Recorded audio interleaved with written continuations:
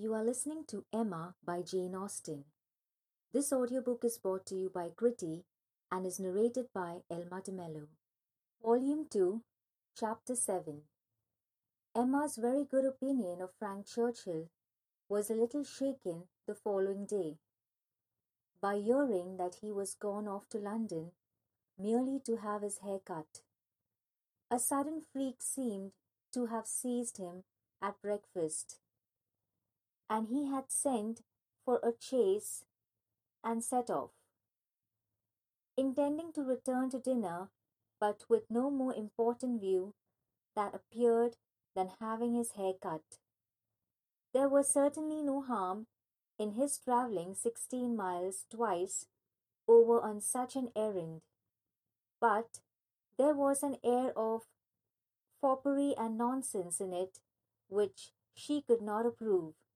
It did not accord with the rationality of plan, the moderation in expense, or even the unselfish warmth of heart which she had believed herself to discern in him yesterday. Vanity, extravagance, love of change, restlessness of temper, which must be doing something, good or bad, heedlessness as to the pleasure of his father and Mrs. Weston, indifferent as to how his conduct might appear in general. He became liable to all these charges. His father only called him a coxcomb, and thought it a very good story, but that Mrs. Weston did not like it, and, clear enough, by her passing it over as quickly as possible, and making no other comment than that all young people would have their little whims. With the exception of this little blot, Emma found that his visit, hitherto, had given her friend only good ideas of him. Mrs. Weston was very ready to say how attentive and pleasant a companion he made himself, how much she saw to like in his disposition altogether. He appeared to have a very open temper, certainly a very cheerful and lively one. She could observe nothing wrong in his notions. A great deal decidedly right.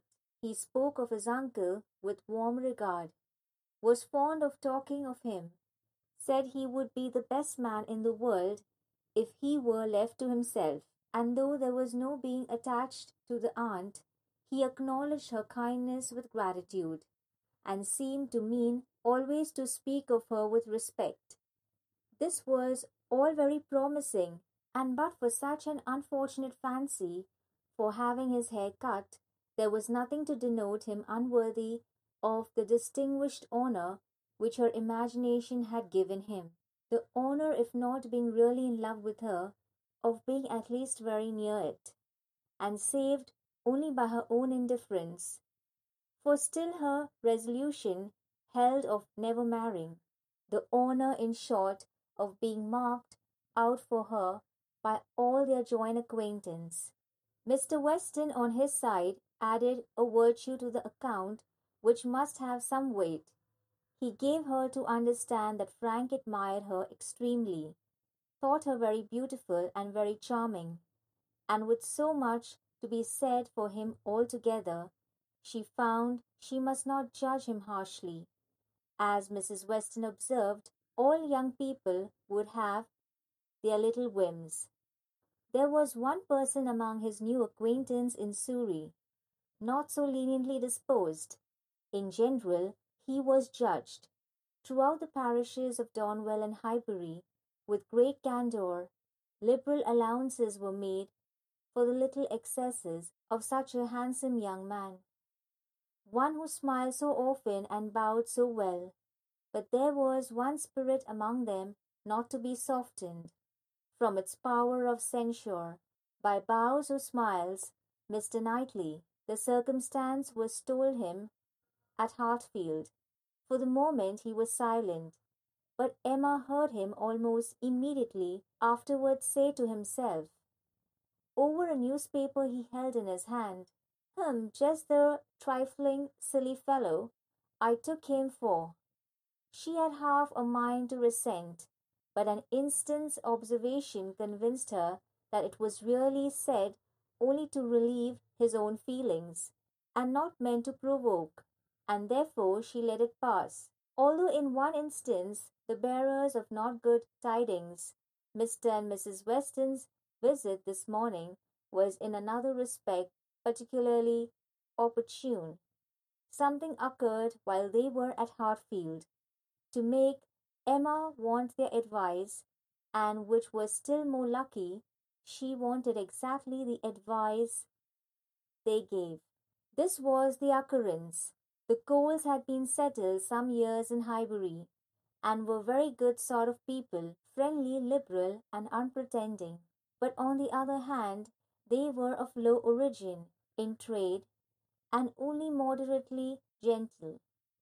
On their first coming into the country, they had lived in proportion to their income, quietly, keeping little company, and that little unexpensively. But the last year or two had brought them a considerable increase of means. The house in town had yielded greater profits, and fortune in general had smiled on them. With their wealth, their views increased, their want of a larger house, their inclination of more company. They added to their house, to their number of servants, to their expenses of every sort, and by this time were, in fortune and style of living, second only to the family at Hartfield. Their love of society and their new dining room prepared everybody for their keeping dinner company, and a few parties, chiefly among the single men, had already taken place. The regular and best families Emma could hardly suppose they would presume to invite. Neither Donwell nor Hartfield, nor Randalls. Nothing should tempt her to go. If they did, and she regretted that her father's known habits, would be given, her refusal less meaning than she could wish. The Coles were very respectable in their way, but they ought to be taught that it was not for them to arrange the terms on which the superior families would visit them. This lesson, she very much feared, they would receive only from herself. She had little hope of Mr. Knightley, none of Mr. Weston. But she had made up her mind how to meet this presumption so many weeks before it appeared, that when the insult came at last, it found her very differently affected. Donwell and Randalls had received their invitation, and none had come to her father and herself, and Mrs. Weston accounting for it with, "I suppose they will not take the liberty with you. They know you do not dine out," was not quite sufficient. She felt that she should like to have had the power of refusal, and afterwards as the idea of the party to be assembled there, consistently precisely of those whose society was dearest to her, occurred again and again. She did not know that she might not have been tempted to accept. Harriet was to be there in the evening at the Bates. They had been speaking of it as they walked about Highbury the day before, and Frank Churchill had most earnestly lamented her absence. Might not the evening end in a dance? Had been a question of his. The bare possibility of it acted as a farther irritation on her spirits, and her being left in solitary grandeur, even supposing the omission to be intended as a compliment, was but poor comfort. It was the arrival of this very invitation which the Westons were at Hartfield, which made their presence so acceptable. For though her first remark on reading it was that, of course, it must be declined, she so very proceeded to ask them what they advised her to do, that their advice for her going was most prompt and successful. She owned that, considering everything, she was not absolutely without inclination for the party. The Coles expressed themselves so properly, there was so much real attention in the manner of it, so much consideration for her father. They would have solicited the honour earlier, but had been waiting the arrival of a folding screen from London, which they hoped might keep Mr. Woodhouse from any draught of air, and therefore induce him more readily to give them the honour of his company. Upon the whole she was very persuadable, and it being briefly settled among themselves how it might be done without neglecting his comfort, how certainly Mrs. Goddard, if not Mrs. Bates, might be depended on for bearing him company, Mr. Woodhouse was to be talked into an acquiescence of his daughter's going out to dinner on a day now near at hand, and spending the whole evening away from him. As for his going, Emma did not wish him to think it possible. The hours would be too late, and the party too numerous. He was soon pretty well resigned. "I am not fond of dinner visiting," said he. "I never was. No more is Emma. Late hours do not agree with us. I am sorry Mr. and Mrs. Cole should have done it.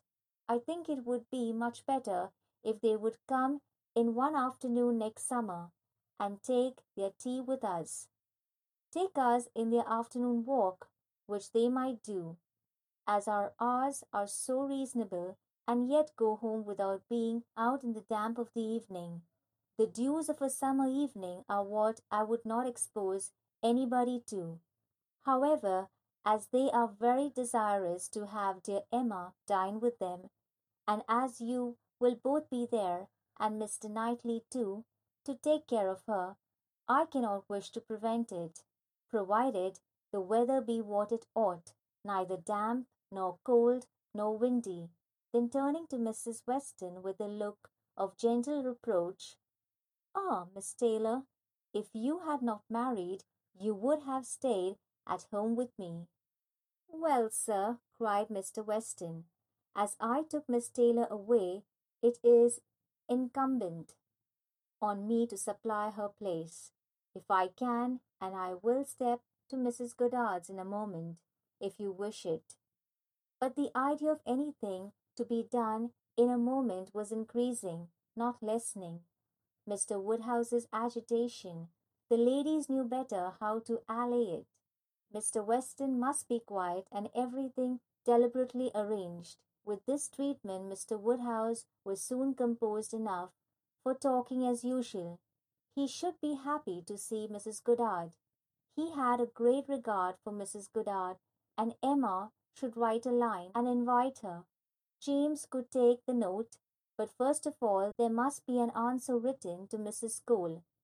"You will make my excuses, my dear, as civilly as possible. You will say that I am quite an invalid, and go nowhere, and therefore must decline the obliging invitation, beginning with my compliments, of course, but you will do everything right. I need not tell you what is to be done. We must remember to let James know that the carriage will be wanted on Tuesday. I shall have no fears for you with him. We have never been there above once since the new approach was made, but still I have no doubt that James will take you very safely, and when you get there you must tell him what time you would have him come for you again, and you had better name an early hour. You will not like staying late. You will get very tired when tea is over." "But you would not wish me to come away before I am tired, papa." "Oh no, my love, but you will soon be tired. There will be a great many people talking at once. You will not like the noise." "But, my dear sir," cried Mr. Weston, "if Emma comes away early, it will be breaking up the party." "And no great harm if it does," said Mr. Woodhouse. "The sooner every party breaks up the better." "But you do not consider how it may appear to the Coles. Emma's going away directly after tea might be giving offence. They are good-natured people, and think little of their own claims, but still they must feel that anybody's hurrying away is no great compliment, and Miss Woodhouse Doing it would be more thought of than any other person in the room. You would not wish to disappoint and mortify the Coles. I am sure, sir, friendly, good sort of people as ever lived, and who would have been your neighbours these 10 years. No, upon no account in the world, Mr. Weston. I am much obliged to you for reminding me. I should be extremely sorry to be giving them any pain. I know what worthy people they are. Perry tells me that Mr. Cole never touches malt liquor. You would not think it to look at him, but he is bilious. Mr. Cole is very bilious. No, I would not be by the means of giving them any pain. My dear Emma, we must consider this, I am sure, rather than run the risk of hurting Mr. and Mrs. Cole. You would stay a little longer than you might wish. You will not regard being tired. You will be perfectly safe, you know, among your friends. Oh, yes, papa, I have no fears at all for myself, and I should have no scruples of staying as late as Mrs. Weston. But on your account, I am only afraid of your sitting up for me. I am not afraid of your not being exceedingly comfortable with Mrs. Goddard's. She loves piquet, you know, but when she is gone home, I am afraid you will be sitting up by yourself instead of going to bed at your usual time, and the idea of that would entirely destroy my comfort. You must promise me not to sit up. He did, on the condition of some promises on her side, such as that, if she came home cold, she would be sure to warm herself thoroughly; if hungry, that she would take something to eat; that her own maid should sit up for her; and that Searle and the butler should see that everything was safe in the house as usual.